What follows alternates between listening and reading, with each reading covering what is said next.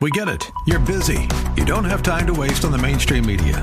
That's why Salem News Channel is here. We have hosts worth watching, actually discussing the topics that matter. Andrew Wilkow, Dinesh D'Souza, Brandon Tatum, and more. Open debate and free speech you won't find anywhere else. We're not like the other guys. We're Salem News Channel. Watch anytime on any screen for free 24/7 at snc.tv and on Local Now, Channel 525. The Bruce Hooley Show podcast is brought to you by HemisphereCoffeeRoasters.com. Creating jobs and restoring dignity one cup at a time. Good coffee doing good. Learn more at HemisphereCoffeeRoasters.com.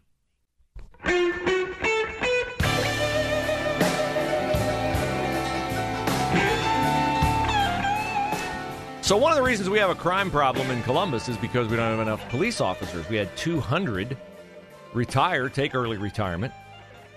No, 100, I guess, took early retirement. They got 200,000. That's how I get the 100 and the 200 mixed up. But they have nearly 200 open officer positions in Columbus right now. Don't worry, they're adding 13. I thought not 1,300, 13 officers by the end of the year. So this is a problem. This is a problem because when you don't have enough officers, well, you can't do what a fully staffed police force needs to do. And this gave rise to, kudos to them, ABC6 and Fox 28 in Columbus with this report last night. I mean, it's a major concern. I mean, we want the police to be out and be present. A shortage of Columbus police officers causing a lot of concern in the community tonight. And it's not all about safety. A lack of officers means special events can't happen. No events, no money. Now, it's a problem that's been growing since the protests of 2020. The officers telling us they feel that City Hall doesn't have their backs, and they're worried about getting in trouble while doing their job. Kate Seifert, live on your side tonight at CPD headquarters. What did you find out, Kate?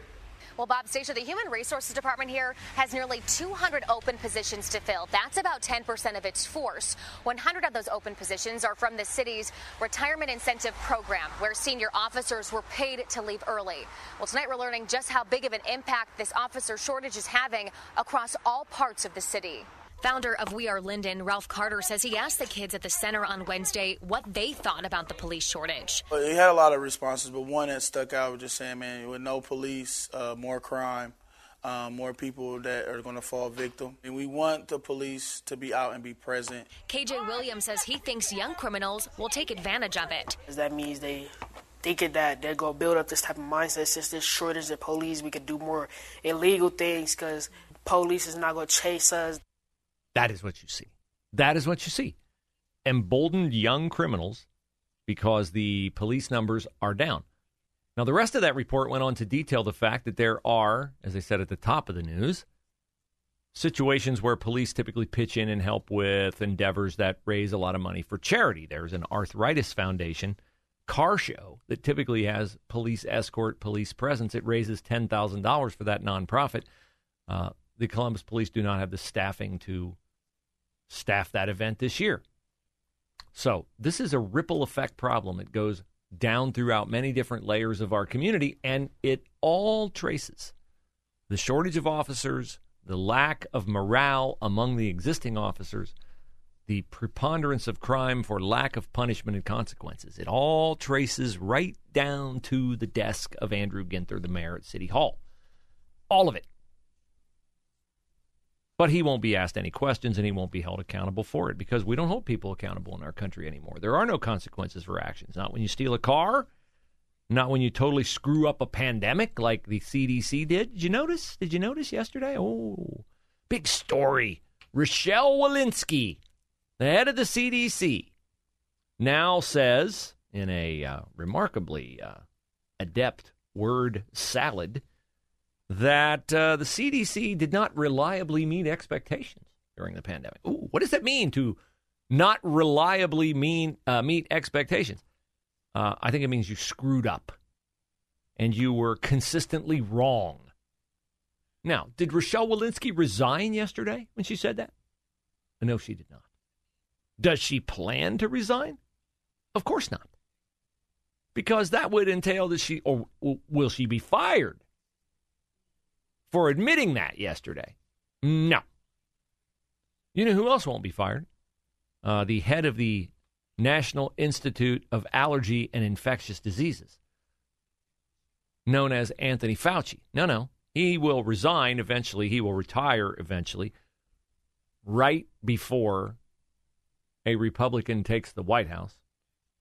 And I predict right after he will receive a presidential pardon from Joe Biden for anything a House Select Investigative Committee might find Anthony Fauci guilty of in funding the research that led to the creation of COVID-19. Now, something changed somewhere over the years for Anthony Fauci, because I happened upon this video today of a much, much, much younger Anthony Fauci. I mean, the dude has got to be, I think he's close to 80 years old. Maybe he's past 80, but this is a different Anthony Fauci. This is an Anthony Fauci who looks like he might be 45 years old, 45. And he's talking to some kind of a news person. He's not talking about COVID-19, though, because, again, this is a much younger Anthony Fauci. But listen to this Anthony Fauci when he's questioned by the news anchor about someone who has a certain disease. And the news anchor wants to know, given the fact that this person identified here as a sufferer of whatever disease was common at the time, does that person, having contracted that disease and having survived that disease, does that person need a vaccine? But she's had the flu for 14 days. Should she get a flu shot? Well, no. If she got the flu for 14 days, she's as protected as anybody can be, because the best vaccination is to get infected yourself. What? And she should not get it? If she really has the flu, she definitely doesn't need a flu vaccine. If she really has the flu, she should not get it again. No, she doesn't need it, because it's the most potent vaccination is getting infected yourself. The most potent vaccination is getting infected yourself. That really doesn't stack up with what we were told about COVID. I got COVID. I'm immune. No! You need a vaccine. In fact, you need a vaccine and a booster, and a vaccine again, and another booster. So the CDC, real good, it turns out. Well, not real good, at least grudgingly good at acknowledging mistakes, not so good at taking accountability for mistakes. How many people lost their jobs? How many people's lives were ruined? How many mothers lost babies? 44% is the number I saw of miscarriages of women who had vaccines. I know of people who died mysteriously. First question we grew to ask, we became aware that might apply to mysterious deaths of people who died from blood clots and other inexplicable circumstances.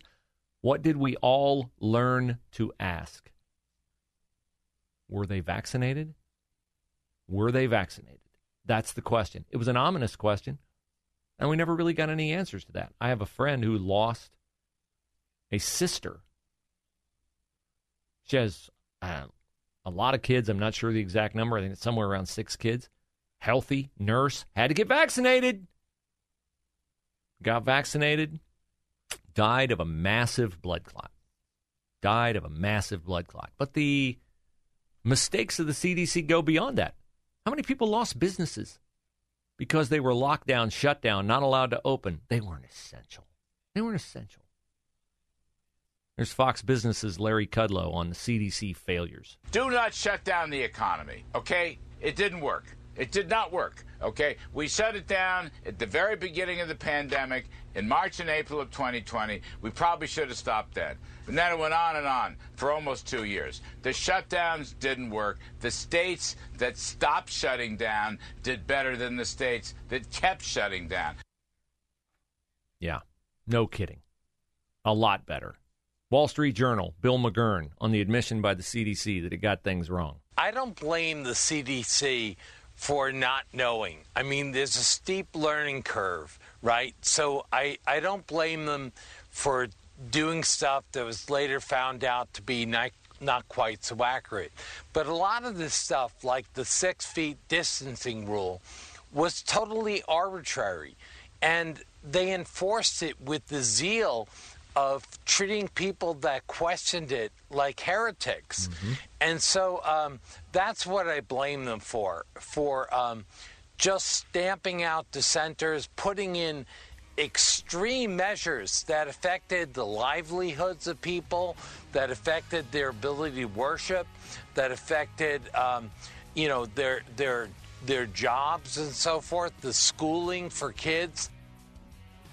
Yes, all of that applicable. Now, speaking of ability to worship and heretics, you'll never guess who's giving the sermon on Sunday at the First Congregational Church in downtown Columbus, home of heretics.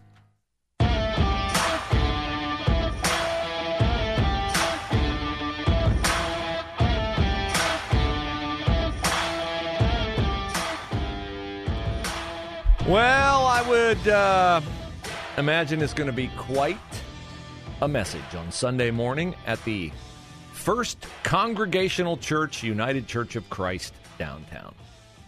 That is the church where the pastor is Tim Ahrens. Tim Ahrens is BLM friendly, Alphabet Mafia friendly, LGBTQIA plus ampersand divided by sign, all of that. He's a big social justice guy. He's just not a very big gospel of Jesus Christ guy. As I don't ever see Tim Ahrens talking about or writing about any of that when he's given the platform of the Columbus Dispatch, which he regrettably is given that platform often. Never met the man. He's invited to come on anytime he would want to, and I've seen his picture, and nice, beautiful, glowing robe, and festooned with quite attractive Pharisaical ornaments he is. But he is enlisted to preach on Sunday morning, to surrender his pulpit from which he could preach the good news of the gospel of Christ. He has surrendered it to Dr. Amy Acton. Now, I would love it if Dr. Amy Acton was going to get up there on Sunday morning and preach about coming to faith in Jesus. That would be awesome. But instead, Dr. Acton is going to get up and is going to talk about the environment. Yeah. We're going to spend a Sunday morning where people presumably go to that church to be fed by wisdom straight from the Word of God. We're going to get a message at 9 and 11 a.m. from Amy Acton called One Hope. Is she going to be talking about Jesus on the cross in that One Hope? No. She's going to be talking about her work at a Franklin County nonprofit called Rapid 5. Now, you obviously know Amy Acton is the one who locked down Ohio and hoodwinked Mike DeWine into shutting down businesses, establishing nonsensical procedures like you can go to a bar till 10, but at 10:01, COVID comes out and you have to be home or you'll get COVID. You have to wear a mask when you go out to a restaurant, and you have to wear it to your table, but when you sit down, you're 18 inches lower or maybe 24 inches lower than you are when you stand up. COVID is not at that level, so you'll be safe. You can sit there without your mask, but when you get up to go to the bathroom, you'll be standing up, so you have to put your mask on again because COVID is lurking up there in the stratosphere where you walk. That Amy Acton, okay? Amy Acton tells the Columbus Dispatch, spirituality is a big part of my life. I've always been curious how people live a life well lived and what these larger cultural experiences are. I hope that curiosity leads you to the freedom that comes from knowing that your sins are forgiven by what Christ did for you at the cross, not by anything you do. I don't see evidence of her saying that. That's what I would hope for anyone, because it's awesome. Awesome when you experience it yourself. This is part of a 6-week series at the First Congregational Church of God, so we're going 6 weeks deep into this clear demonstration of worshiping created things rather than the Creator. The 6-week series is called God's Good Earth, and it notes in the story that the church is encouraging masks because nothing says that you are putting your faith in Christ alone like wearing a mask. Nothing says it like that. No. And it notes in the dispatch that everyone is welcome, which is code for we're an LGBTQIA alphabet mafia-friendly church. And we will not call you out in your immorality, which is ruining your life and the others in whom you entice to join you in that blatantly sinful form of idolatry. A quote from Tim Ahrens. There are some practical things that Rapid 5, that's Acton's new endeavor, that Rapid 5 can do to connect us to one another and the earth, and it's huge. Maybe. I'm not doubting their work. Something about connecting trails to 5 streams and rivers and bodies of water. No problem with that. I love nature. One of my favorite things is to get outside, grow my apple trees, mow my lawn, make it look beautiful. I cherish it. My dad used to, at the end of a long Saturday working in the yard, he used to go stand in the street, look back at what his labor had wrought during the day. And I always thought that was silly. And then I found myself, after I owned my first house and planted flowers and landscaped it and got it looking the way I thought, it should look, I found myself doing the same exact thing. So I certainly can appreciate nature, but I appreciate where nature comes from. And the fact that it's a gift from God, it's not God. Dr. Acton says she is working to find her voice in the environmental justice aspect of her work. What did we say about justice yesterday, kids? When it has an adjective in front of it, it is no longer justice. Justice does not need an adjective. By the way, there's a verse in Proverbs. Evil men do not understand justice, but the Lord understands it perfectly. Notice there's no adjective in front of justice in that verse. Notice who understands it perfectly. It's not Amy Acton. It's not Ibram Kendi. It's not Tim Ahrens. The Lord understands justice perfectly. She says that public health and nature are one and the same. Public health work in disguise. Nature has many health benefits. Yeah, it does have many health benefits. And then she ends with this classic wokeism statement. Our world is crying out and it's hurting. We're hurting, Dr. Acton said. I believe nature's the antidote. No. That's a no. That's a big no. That's a not even close no. Nature is not the antidote to our world crying out and hurting. We are definitely crying out and we are definitely hurting. But that is not the antidote. The antidote is submission to God and his ultimate authority in all things. Now, I'm not surprised that this kind of nonsense is being foisted on people at Tim Ahrens' church in downtown Columbus, because he wrote a column a while back glorifying nature, and he talked about a priest who went to the middle of a desert in China and, I quote, offered the whole cosmos back to God.